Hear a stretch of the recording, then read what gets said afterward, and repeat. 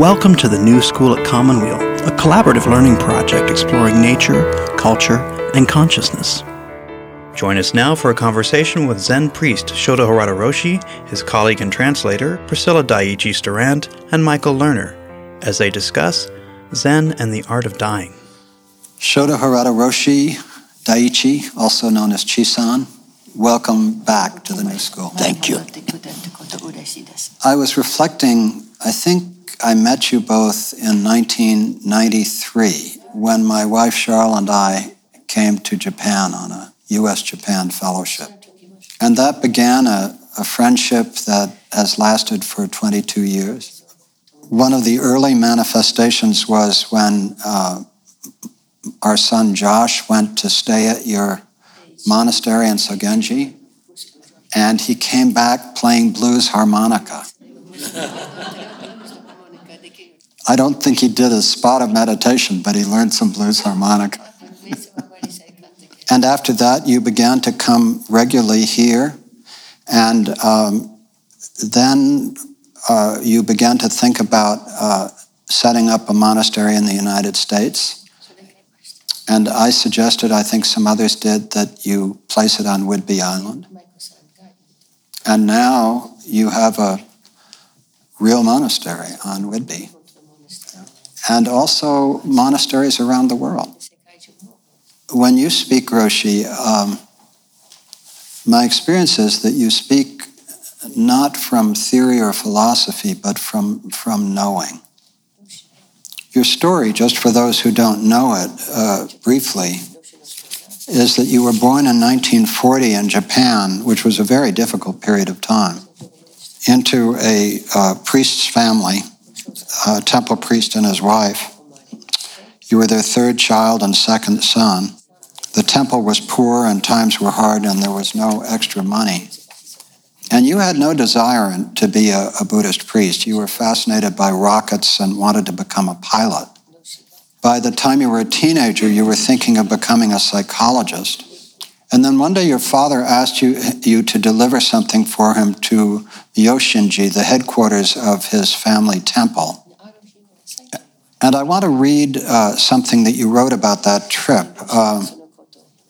It was early, so the buses were crowded. I had to push through this packed crowd of people to board the bus, all the way to the back. As I did so, all of a sudden, I came upon someone who struck me as most unusual. He had a mysterious presence. There was something luminous about him. There he was, an old priest in robes, wearing glasses and reading a book, yet he glowed with a type of light. In comparison, the people around him seemed so weighed down by their thoughts and cares. I stood in the aisle, a youth who didn't like Buddhism and lived in a temple only because of the circumstances of his birth, and yet I was deeply moved by this intelligent-looking man who seemed so deep and so still, who radiated such brightness of spirit. Why did he seem so different from everyone else? I'd never met a person like this before. I couldn't figure out what was so inspiring. There I was, having been brought up in a way I didn't want to continue, thinking that temples and priests were not really appealing, when all of a sudden this mysterious person appears with all his great depth, who was obviously a priest. Why should he choose this way of expressing himself? I was so intrigued by this man and the questions he was presenting to me by his whole presence that when the priest got off, I followed him. It turned out this person was Yamada Muman on his way to Reum, a small Buddhist temple in Myoshinji. I followed him right to the gate and saw him go in. Now, Yamada Muman Roshi was a very great Zen teacher that both Daiichi Chisan and Roshi studied with. So they were fellow monks studying with Muman Roshi. And so there's much more to the story about how Roshi came to be a Zen priest. But suffice it to say that it was not an easy path, and it included a long period of camping in the mountains between Hiroshima and Shiman Prefecture, and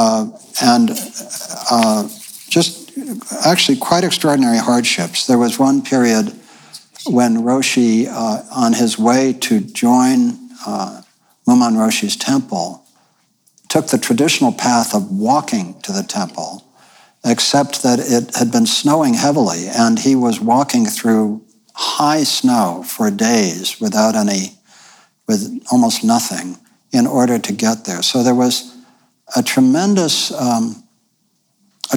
effort was made. A tremendous effort was made. And so Roshi finally did become a Zen priest and was asked to take over the temple of Sogenji by his teacher, Mumon Roshi. And at Sogenji, he became known for being willing to take students from all over the world, but to give them a very disciplined training in Zen. Is that a fair summary? Yeah, all right. And so through this wonderful friendship which evolved with Roshi and Shisan, I've been able to start doing one of the New School spiritual biographies, which we've done several versions of here, and we've done some long recordings up on Whidbey Island, which will come out soon. And so this is a continuation of that spiritual biography process. So that's by way of introduction. Roshi, I know for a fact that there are people in the audience today who have cancers from which they expect they will die at some point. But I also realize that all of us are dying. When Yvonne Rand talks about the loss of memory, it's a form of dying. Yeah. So, and then I was thinking and talking with you earlier about how death may come upon any of us unprepared. We may have a heart attack, we may have a stroke. What is the most important thing for a person to remember if they feel death coming upon them, either suddenly or more quietly? で、人が突然死ぬこともあれば、今日のみたいにがんが。人はこの体をお預かりして、今日までこの体と共に来たから、この体が絶対だと。He said that people, we all think, because we've been with it for a long time, that this body is who we are. We're very familiar with that way of thinking of ourselves. It's very common, probably for everybody. He said, but this is true, that we are also this body, but it's not all that we are. We are given birth from the karmic affiliation of our mother and father, and we have this physical body, but we are kind of lopsided in our view that everything about us is only about our body. He said, therefore, the question of, then what? Then what are we? If we aren't just our body, then what else are we? And where did that come from? If we know that our body is something that we have because we were born from the karmic affiliation of our parents, we can see that we are having this body as a borrowed object, that with a physical death we will return. But if we are a borrowed object of a body, then what is it that is also us? In the Commonweal Cancer Help Program, these week-long retreats, we have alumni groups that meet regularly. And it's turned out that one of the absolutely central issues for the alumni groups is the issue of grief. That that as people die in the groups, and as people confront the possibility of their own death, that grief has just emerged as a central issue. And so how would Roshi suggest that people live with the experience of grief when it becomes so overwhelming? マイコさんが自分の一週間のがんの今私のところ日本の岡山ですが、そこに He said there is right now at Sogenji, at our monastery, one of the Roshi's students, a woman who has cancer, and she has been a student of his for more than 10 years, at which time, 10 years ago, she was given lay ordination and a request from her because she really wanted to use her life for her practice and her training. Her mother and her sister had also died of cancer.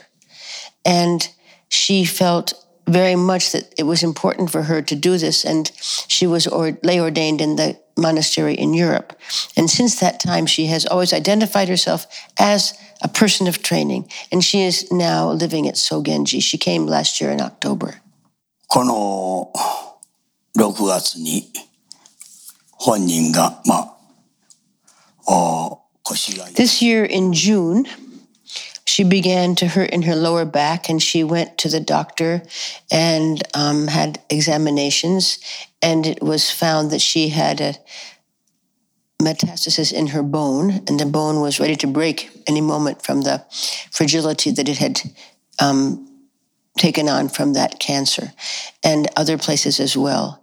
And in fact, there were many other parts of her body that were also metastasized too, and she was given I don't know what the word is in English, she was said to have about 3 months left to live. そして、もちろん、ヨーロッパでもずっと参禅をしておりましたし And from 10 years ago, as she had been doing practice with the Roshi, where they have a one-to-one encounter about our clear nature, with our clear nature, and he had, knowing her situation, especially since she's been coming to Sogenji from a year, he would always say to her, our body is borrowed, and in fact, it is not everything of who we are.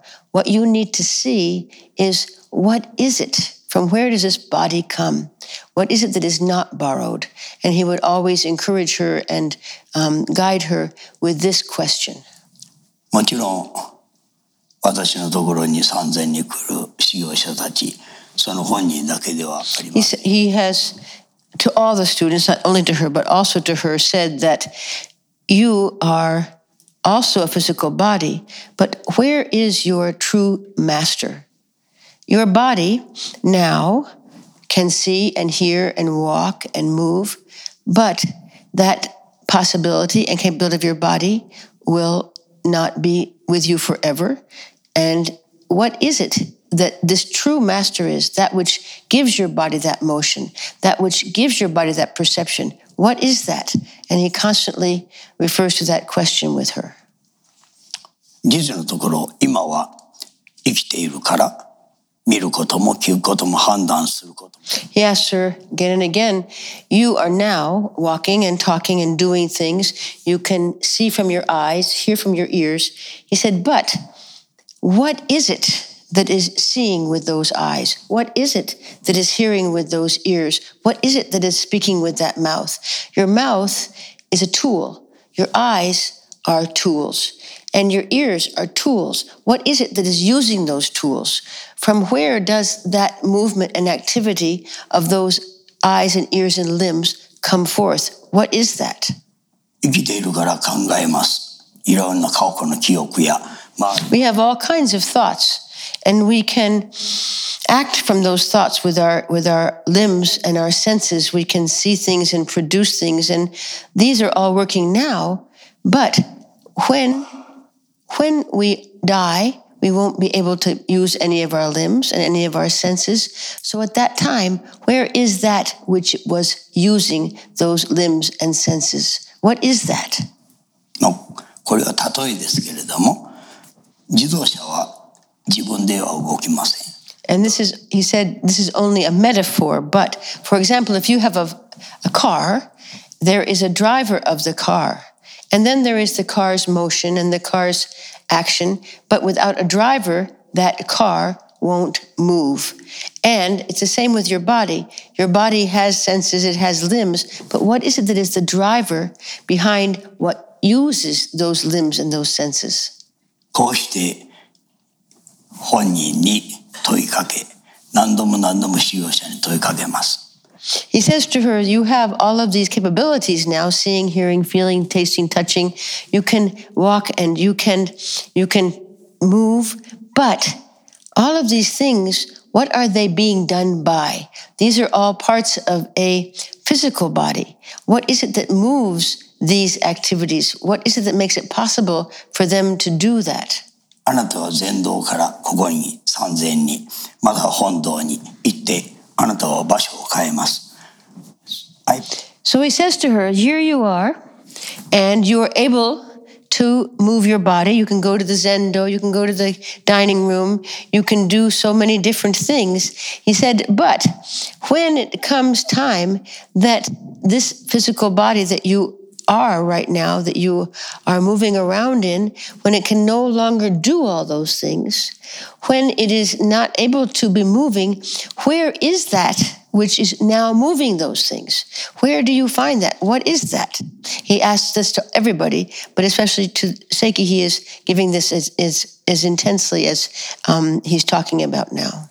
こうして本人に次第に本人だけじゃなく修行者に And he brings her and other people of training as well, but to the seeing that what is moving her is the whole universe, that her being is the entire universe. It's not that she's not her body, but that is a piece of this universe that is what is giving her the life energy for her to move all those parts that he's talking about. That although she has all these parts, this physical body is also who we are, that which is moving through those is the universe, because the universe is who she also is. And in this way, he teaches her over and over again to be able to see that while the physical body is what's dying, that's not the whole picture of what she is. Her true master is the universe. そこで、これ決して想像ではない。想像でない証拠に、あなたは And then he says to her, wouldn't you like to meet this universe who you really are?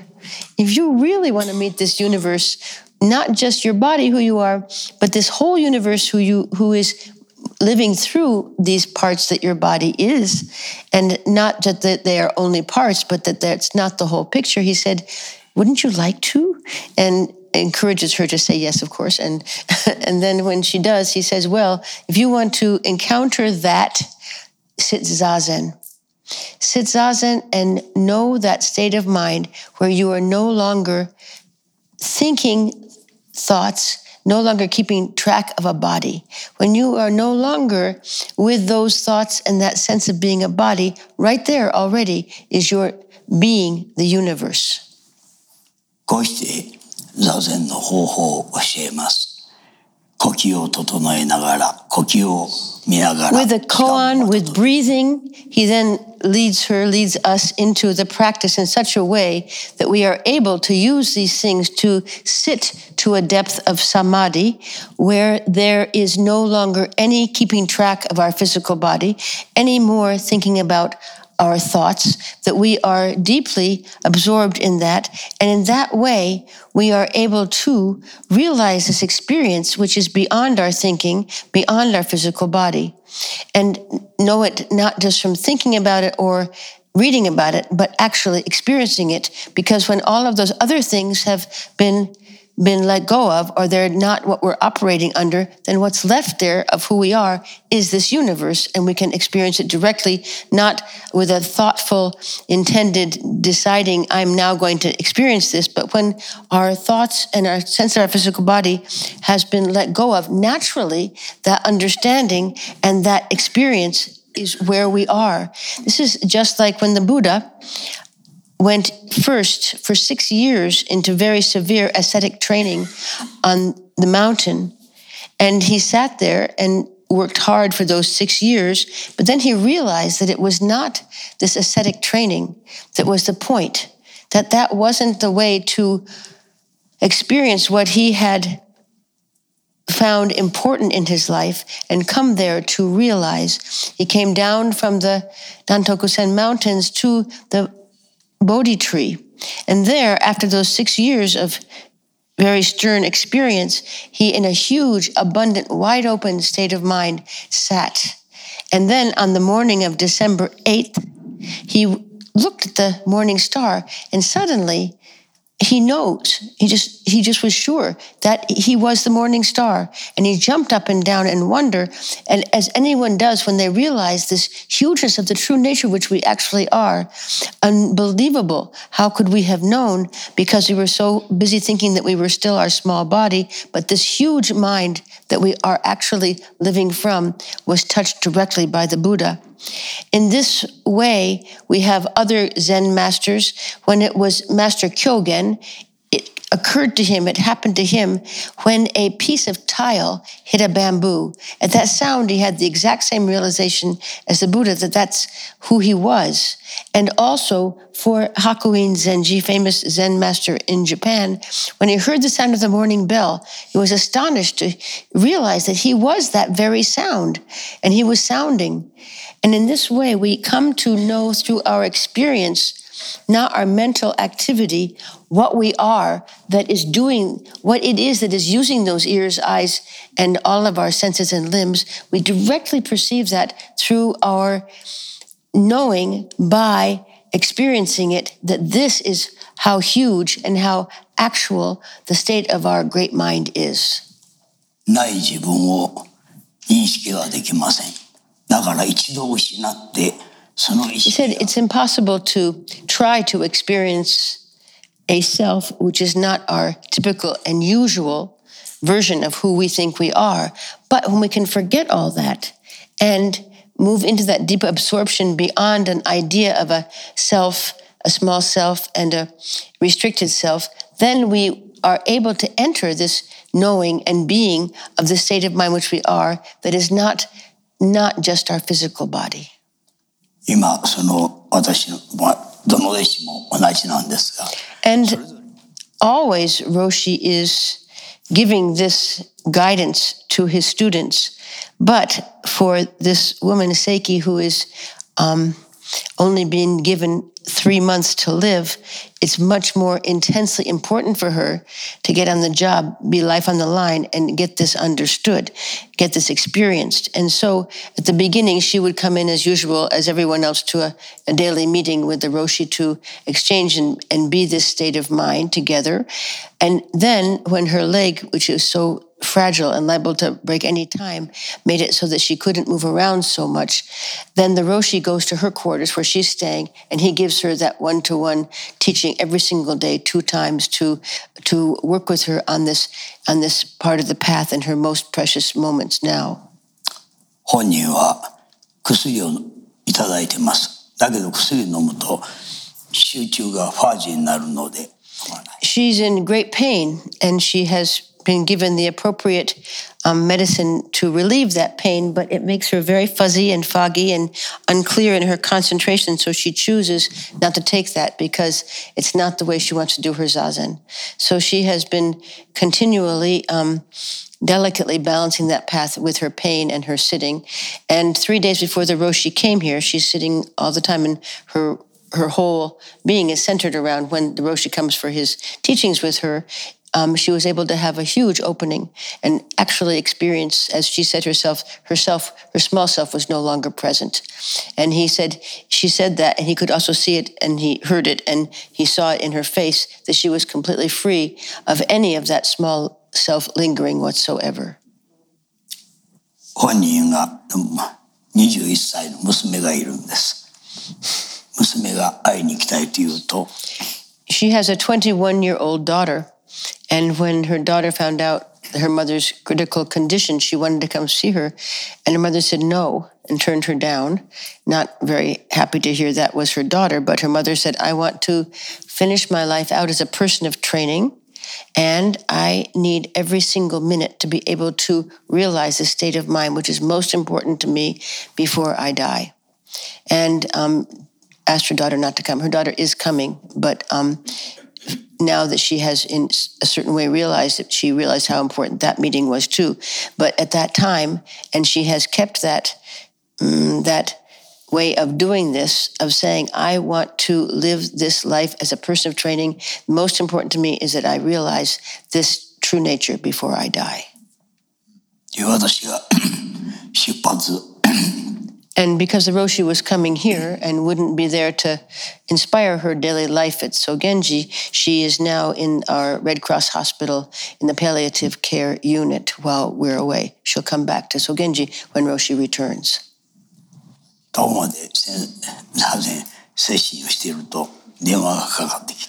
While Roshi has been doing a session in Whidbey Island at Tahoma Monastery, we received phone call after phone call because she was becoming very angry and violent with all of her caregivers, which are the members of the Sangha of Sogenji, and even the nurses at the Red Cross Hospital, yelling at them and vicious with them and behaving that way. So people were saying, what are we going to do about this? Because the person who she listens to most directly is the Roshi. So Roshi sent her a message via me and said to her, people of training die quietly. Please stop making such a big fuss and being so agitated. And immediately, she was more at peace. I can imagine people sitting here thinking to themselves, you know what, I'm not going to succeed in having a lifelong practice like this. Mm-hmm. I'm not going to succeed in meditating my way into, a state. And moreover, in her case, even with all her practice, she was getting very agitated. Yes.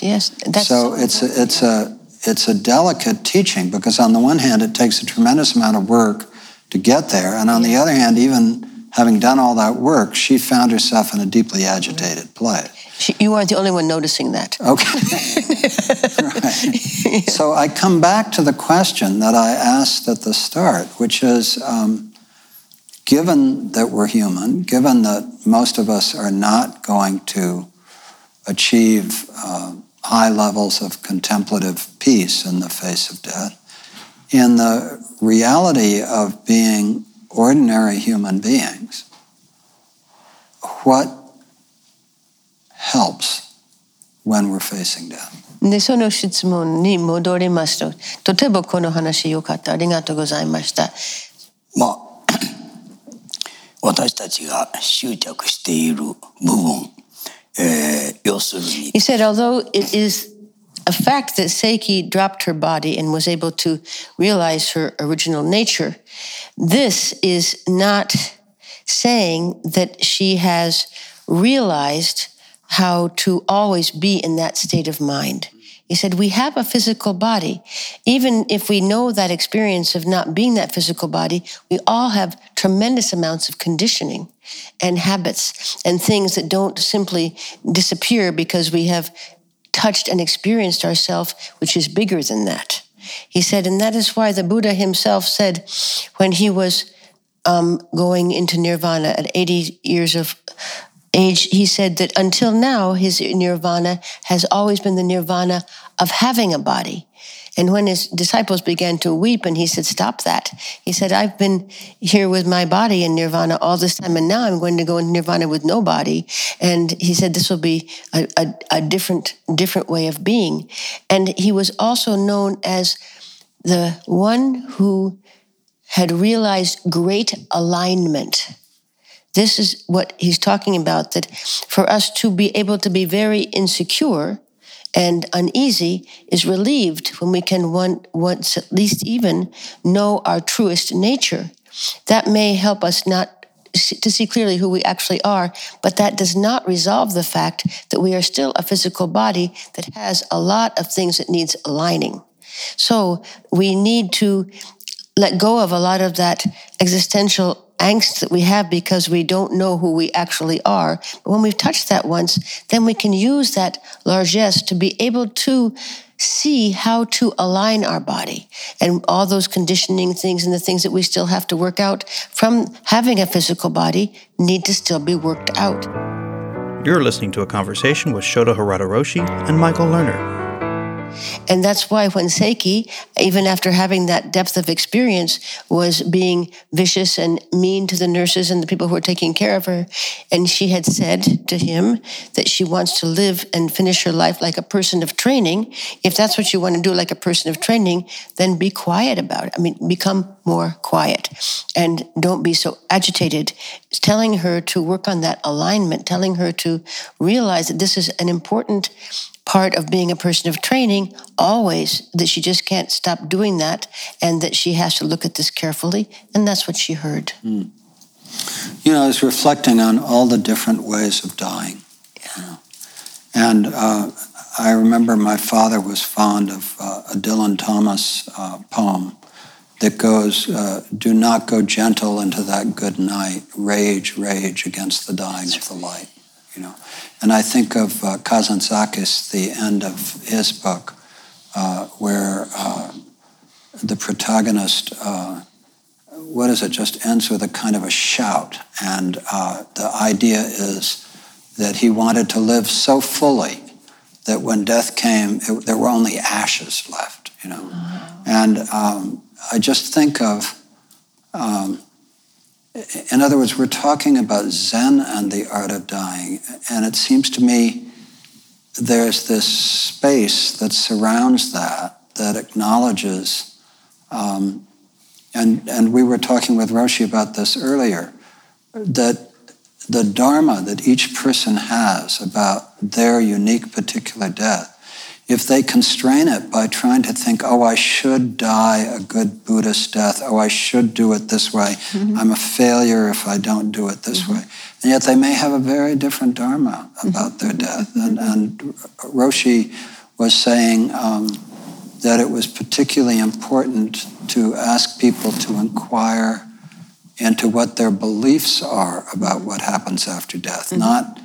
Not necessarily what happens, but their beliefs about it. I think the final thing I'd say is that I mentioned that I was reading in the Gurdjieff work, and Gurdjieff's view was that the way that a soul could survive death, it wasn't automatic. You didn't automatically survive death. Was if you made contact with that eternal dimension. And it was only if you strove to make contact with, to make contact with that dimension, which the personality had to do by collaborating with the soul, and the soul in turn had to awaken to the Purusha, to the eye of God. So it was this three-part process by which the personality, seeking to connect with the soul, enabled the soul to have the nourishment to do the work too. So I'm just thinking of all these different dimensions. Michael-sanがね、さっきの話だけどね、人によって、これはね、人は確信、いわゆる said it's not about a long-term training that we have to trudge through and somehow do it, and then maybe before we die we'll break through. He said the certain issue here of great importance is deep faith and then a knowing. And that definite knowing, that's what's important. He said it doesn't matter if it's some kind of idea that it is our true nature, or even what Gurdjieff was talking about, which he understands. He said that what's important is that if it's an idea we often hear about, that the light of God comes and pulls us through a tunnel, if you really believe that, and that you really believe that you can experience it, and that it's experienceable, and that is what it is for you, then that is what is the most important thing. That deep belief and that sureness that you are definitely have headed for that and wanting to do that, that's what's important. He said, then for somebody who has that sense of the importance of it and their death is approaching, they don't feel like they have to do this for days and for years and years and years. That will take them right to it as if you're walking through a door. And it's that deep knowing and that deep faith that is important. It doesn't as we were saying before, people have different ideas of what's going to happen to them after their death.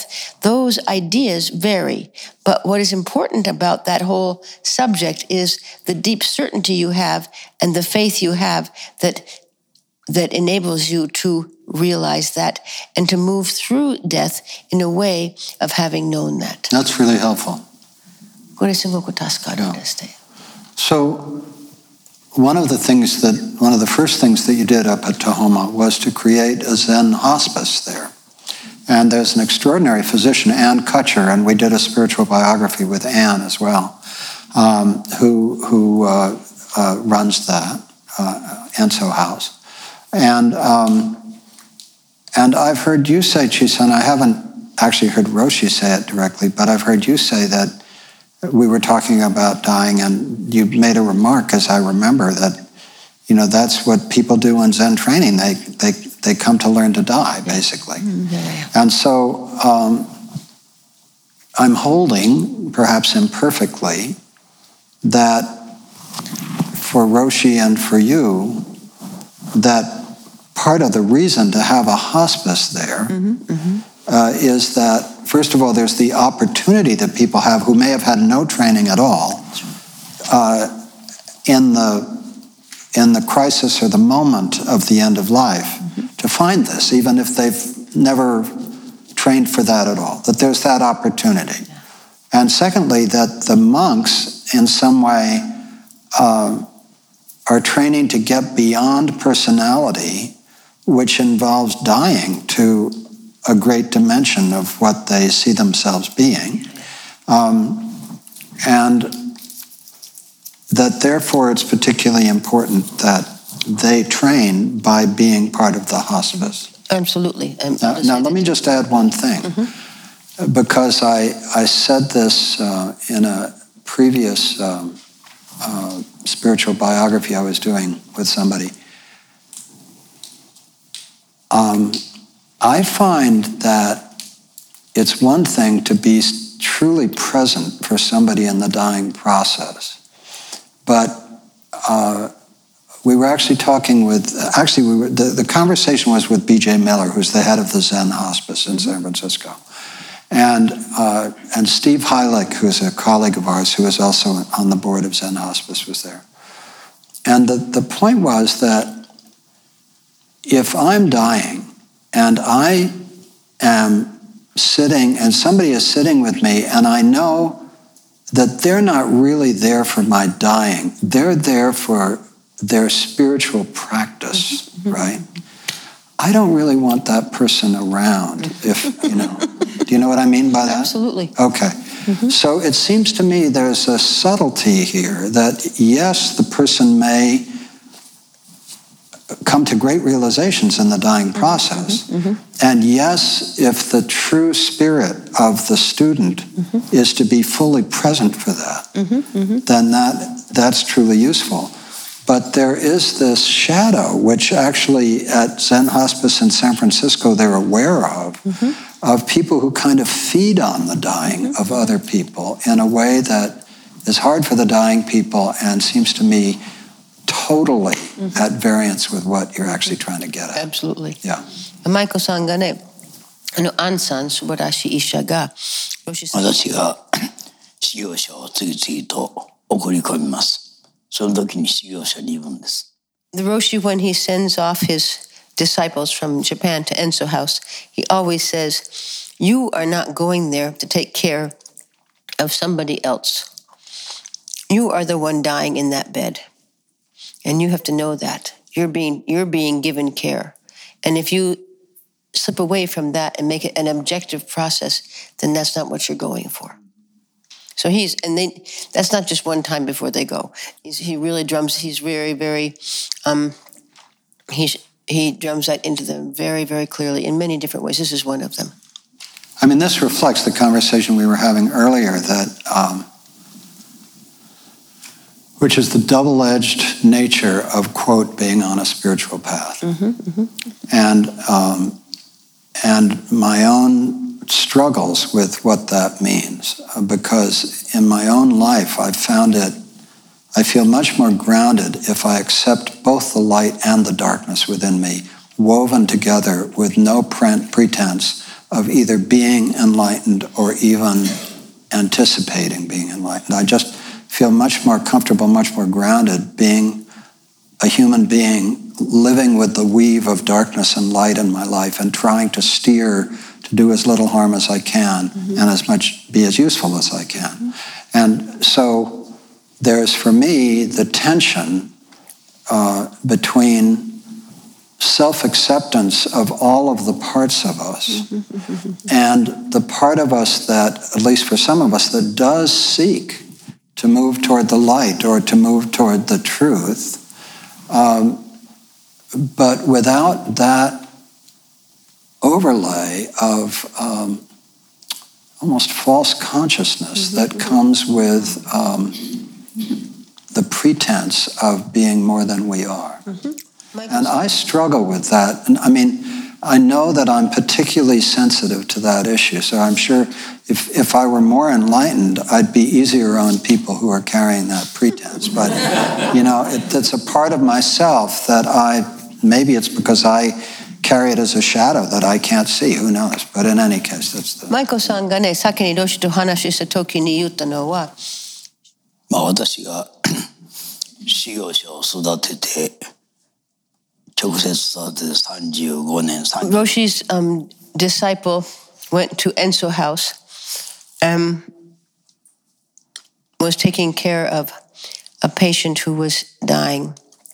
And when he came back to the monastery in Sogenji, he said that he had this experience where he realized that a person wasn't filling a space, that space is. And it wasn't until he had been with a person who died, and all the family, when the person died, was there, and everything stopped, and everybody just didn't do anything, that he felt this so directly. And this was for him a deep awakening. And what Roshi is pointing out in answer to your question is that space, there's no place in it for a person who is being self-consciously aware of themselves as a person of practice or a person who is not knowing practice. When that space happens, he said, space happening in this room right now, that space happening when someone believes that they're going to encounter the light of God, when that is the truth of the experience, then that space is what happens, not a person with an awareness of themselves being a person of practice. And it's the same with Seiki.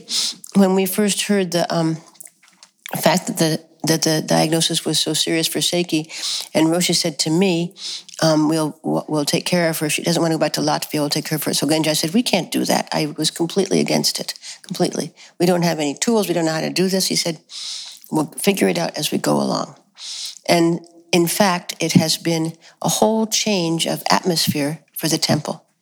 Everybody has joined in to take care of her. Everybody in some way, carrying her someplace in her wheelchair. The women in the Sangha have taken care of her 24 hours a day, a shift of all day, a shift of all night. And the whole place has become much more in space because that intensity of what she has brought to the whole of training for everybody has brought that same hugeness to that feeling of taking care of her and of the Sangha with their training and encouraged and intensified everybody's training. And it's not because it's about them being people of training, it's because there's a spaciousness in that Roshi had a feeling that's how it would happen, which is why he encouraged me that we should do this anyway. And he said he thought it would happen because he's aware of this possibility, and it did happen.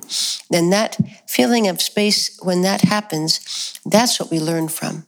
And when our younger student who learned that that person's dying, that was space, he said that was a deep experience, that was a true experience. And what he saw then was something which deeply touched his true nature and showed him something that wasn't in form, but was in space. And this is what he's talking about, can't be known by holding on to an idea of oneself as a person of training. Roshi, I want to ask you a question I've never asked you before. You describe in your biographical writings, and we've talked about it, a moment when you were meditating alone near Hiroshima, a moment when things shifted in your practice, and then you went back into the training and things deepened. I think the question I want to ask you is whether in the many years since then, you reached a point, I don't know whether you call it of enlightenment or of knowing or something. Actually, I'd love to know the word that Roshi uses. That then became a steady state that didn't change, or whether there is a continuous evolution of the state from which you work.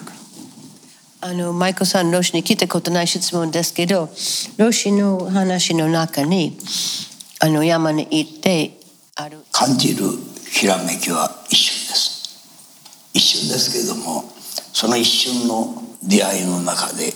He said that instant, there's no before and no after about it, happened. And at that instant, he understood how to receive and how to proceed. And that receiving and proceeding was accompanied with a huge gratitude, an enormous gratitude. And since that time, that which came through in that moment also guides him in seeing how to accept and how to proceed.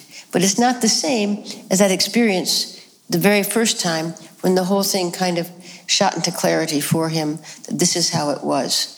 But now he still gets further and further in knowing how he is able to see clearer and clearer how to accept what comes according to various karmic affiliations which come into his life, and from that, how to proceed from those to go forward.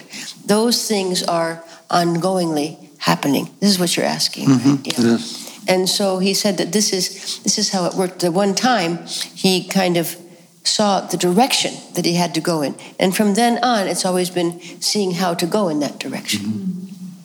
And Shisan, let me ask you the same question. What has your experience been of what you have experienced and received? Or was there a similar moment for you? There was a moment for me in the similar path, which is that there is a coming to know in that moment that what it is that you are entrusting to. Mm-hmm. You experience what it is that is being entrusted to. I couldn't explain it in words, but from then on, it is about entrusting to that, mm-hmm. and knowing that when one entrusts, when you can remember to entrust, when one truly entrusts, that you are able to know what is to be done, what is going on, what is to be answered, and that remembering to do that entrusting and remembering how to do that entrusting was instilled. But then the same way the Roshi said, my lessons are of course not his lessons, but it's the same process of following that knowing to entrust by having experienced what it is that is giving me my life energy and what is to be entrusted to. When did that happen for you? That would happen during my training, my earlier training in Kobe. Yeah. Is our true nature, once realized and experienced, the same as the Western idea of the soul? 仏性は一回体験してそれから感じてsoul魂と同じものですか？ soul 魂というものの見方は私たちが死んでもThis is very important to understand as a culturally contained question. And not only culturally but linguistically, because what does a soul mean? Roshi luckily says to us what he thinks a soul means, because that needs a defining for this question to be of the person who's asking to be able. So he's saying, luckily for him, that what he knows of, and he said this, from what he knows of as a soul, is something which goes from one being and then into another new body or into some other form. And he said that this is not Buddha nature. If, for example, he didn't say this, but if, for example, when we die, this form is left, but our soul goes into a new version or a new something else, that's not Buddha nature. Buddha nature is what precedes all of that, from what all of that comes forth. He said that it is only called Buddha nature because it was the Buddha who first realized how to teach about it so well. So it was called Buddha nature. But this is a nature, this is an existence which is what brings everything forth into creation, not something which is what he just described his idea of a soul as. And it isn't possible to name it. And because it can't be named, it happens to be called Buddha nature. But it hasn't got a particular activity or particular identity or quality in the same way that he figures the word for soul does. It precedes all of that. Yeah, I think that's a beautiful answer and a beautiful question. And I would just add to the question that the Western concept of soul has many different meanings. Yeah, and so, for example, in the Alice Bailey's work, which draws on the Hindu tradition and so on, the soul has there's a lower soul and a higher soul, and the higher soul, with its access to the Atman, is much closer to Buddha nature, whereas the lower soul is much more the personality dimension that may be transferred from one to another. So there are many versions of soul, and it's a very confusing word in the West as well as everything. So it's,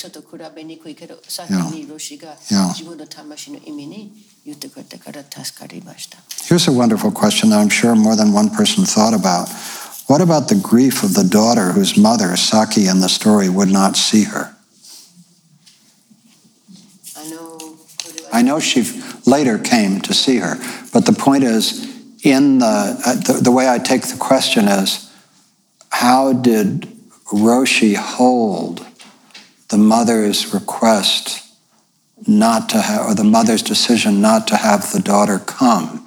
From the point of view of the teaching, would one accept that, or would one say, this may create a tremendous amount of suffering? I'll let him answer, and if he doesn't, I'll tell you what he said at the time. Okay. これ何人か思ってるでしょうだけど、本人が決意が自分が徹するまでという決意がありますからね。ですからやはり母親ですから。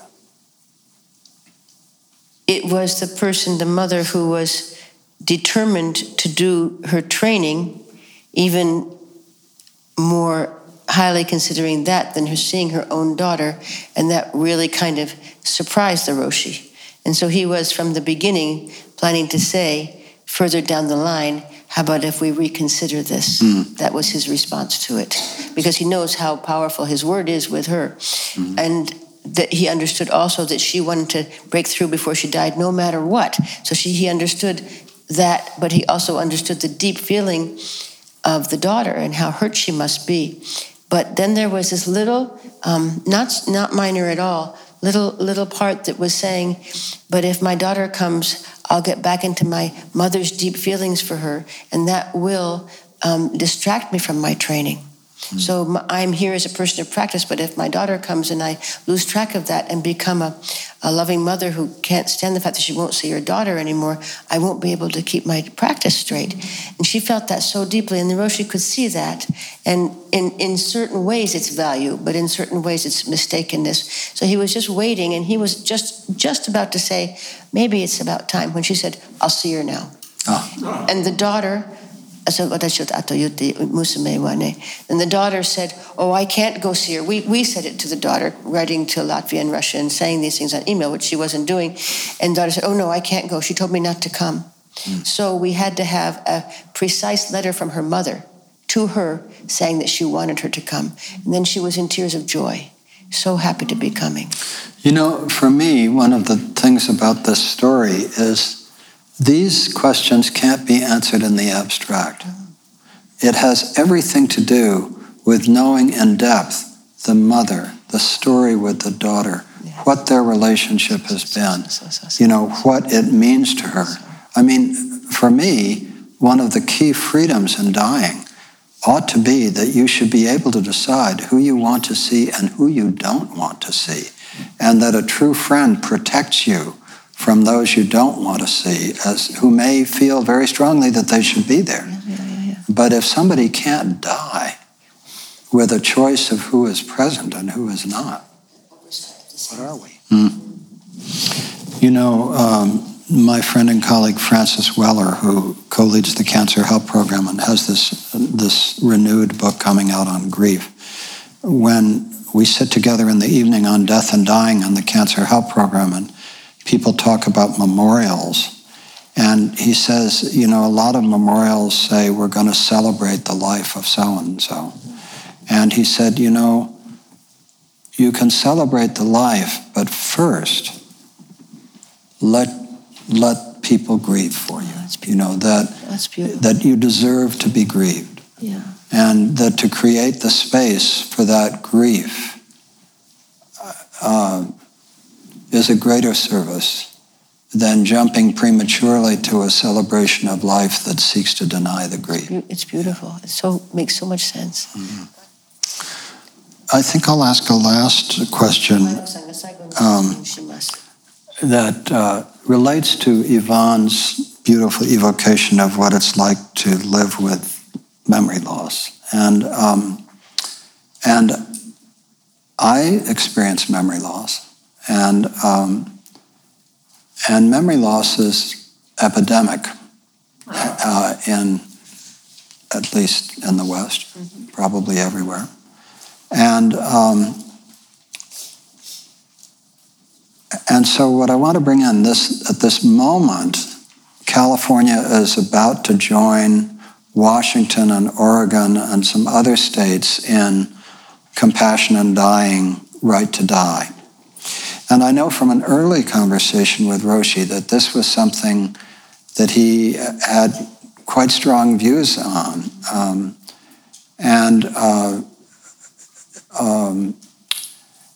And I watched so many versions of this. Like my wife Charlotte and I have an agreement that if either of us decides that it's time to go, the other will help them. It's a deep commitment. And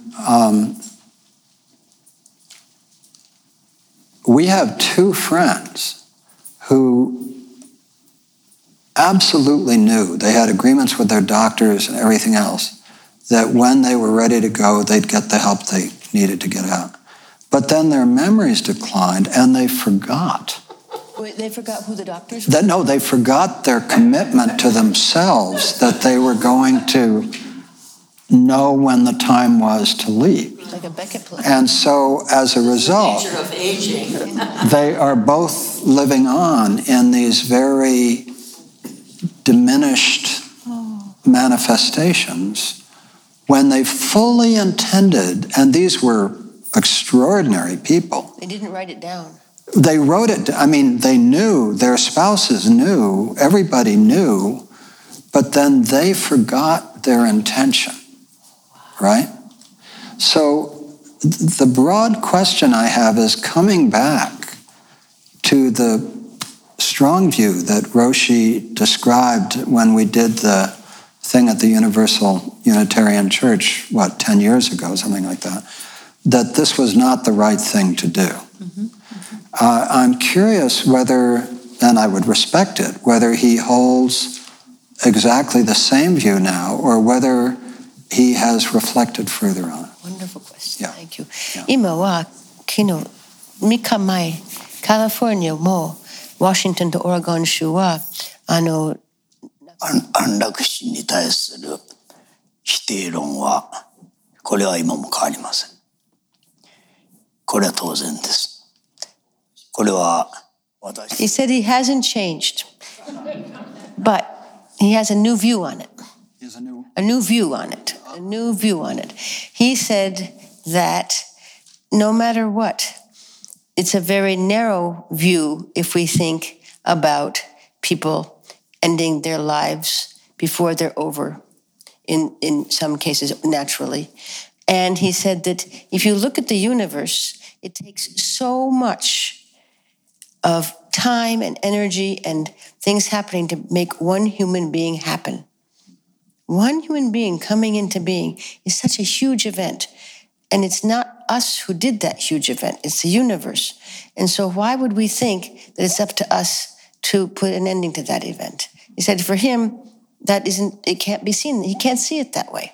It doesn't make any sense to him that way. For him, it really, to think that there's somebody, a person that can take a huge universe's manifestation into a physical body and make a decision about that, it doesn't work for him. He can't see it that way. And he's not necessarily saying other people shouldn't, which is a little different from before, but he's saying that it's not like that. It's not how it is. He said, instead,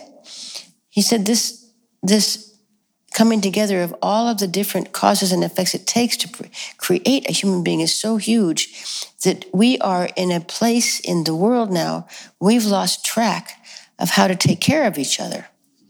He said, instead of making it okay for anybody to just go do that, we have to see how we can possibly help each other so that we don't need to do that.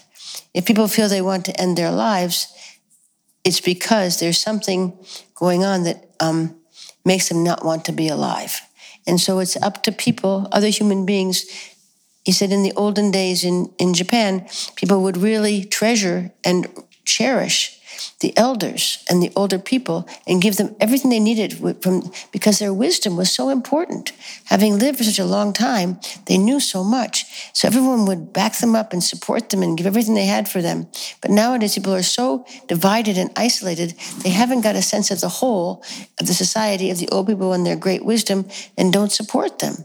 So what he would say is, along with saying he doesn't think that's the best way to go about things, he would say that we need to look at how things are being done, that people are going to feel more and more like that's what they want to do, which shows a lack of our ability to go beyond this isolation and thinking of each other as small individual things and get a larger picture, a larger whole view of human beings and how their best way to live together is. It's beautiful. Wait, here's something else. He said one example that we could look at is that just on the outskirts of Hamburg in Germany, there's a new apartment building where they are purposely putting together very old people and young people, and that making sure that they're in contact with each other so that they can support each other in the various ways, the wisdom of the old and the helpful energy of the younger ones. And that's who would move in there. So it's, it's a little artificial perhaps, but this is an attempt to bring what he's talking about back into activity. It means that's a very good way of going about it. Shodo Harada Roshi Daiichi, thank you for the extraordinary work that you do and this amazing partnership that you have. And it is such an honor for us at Commonweal that you come to visit.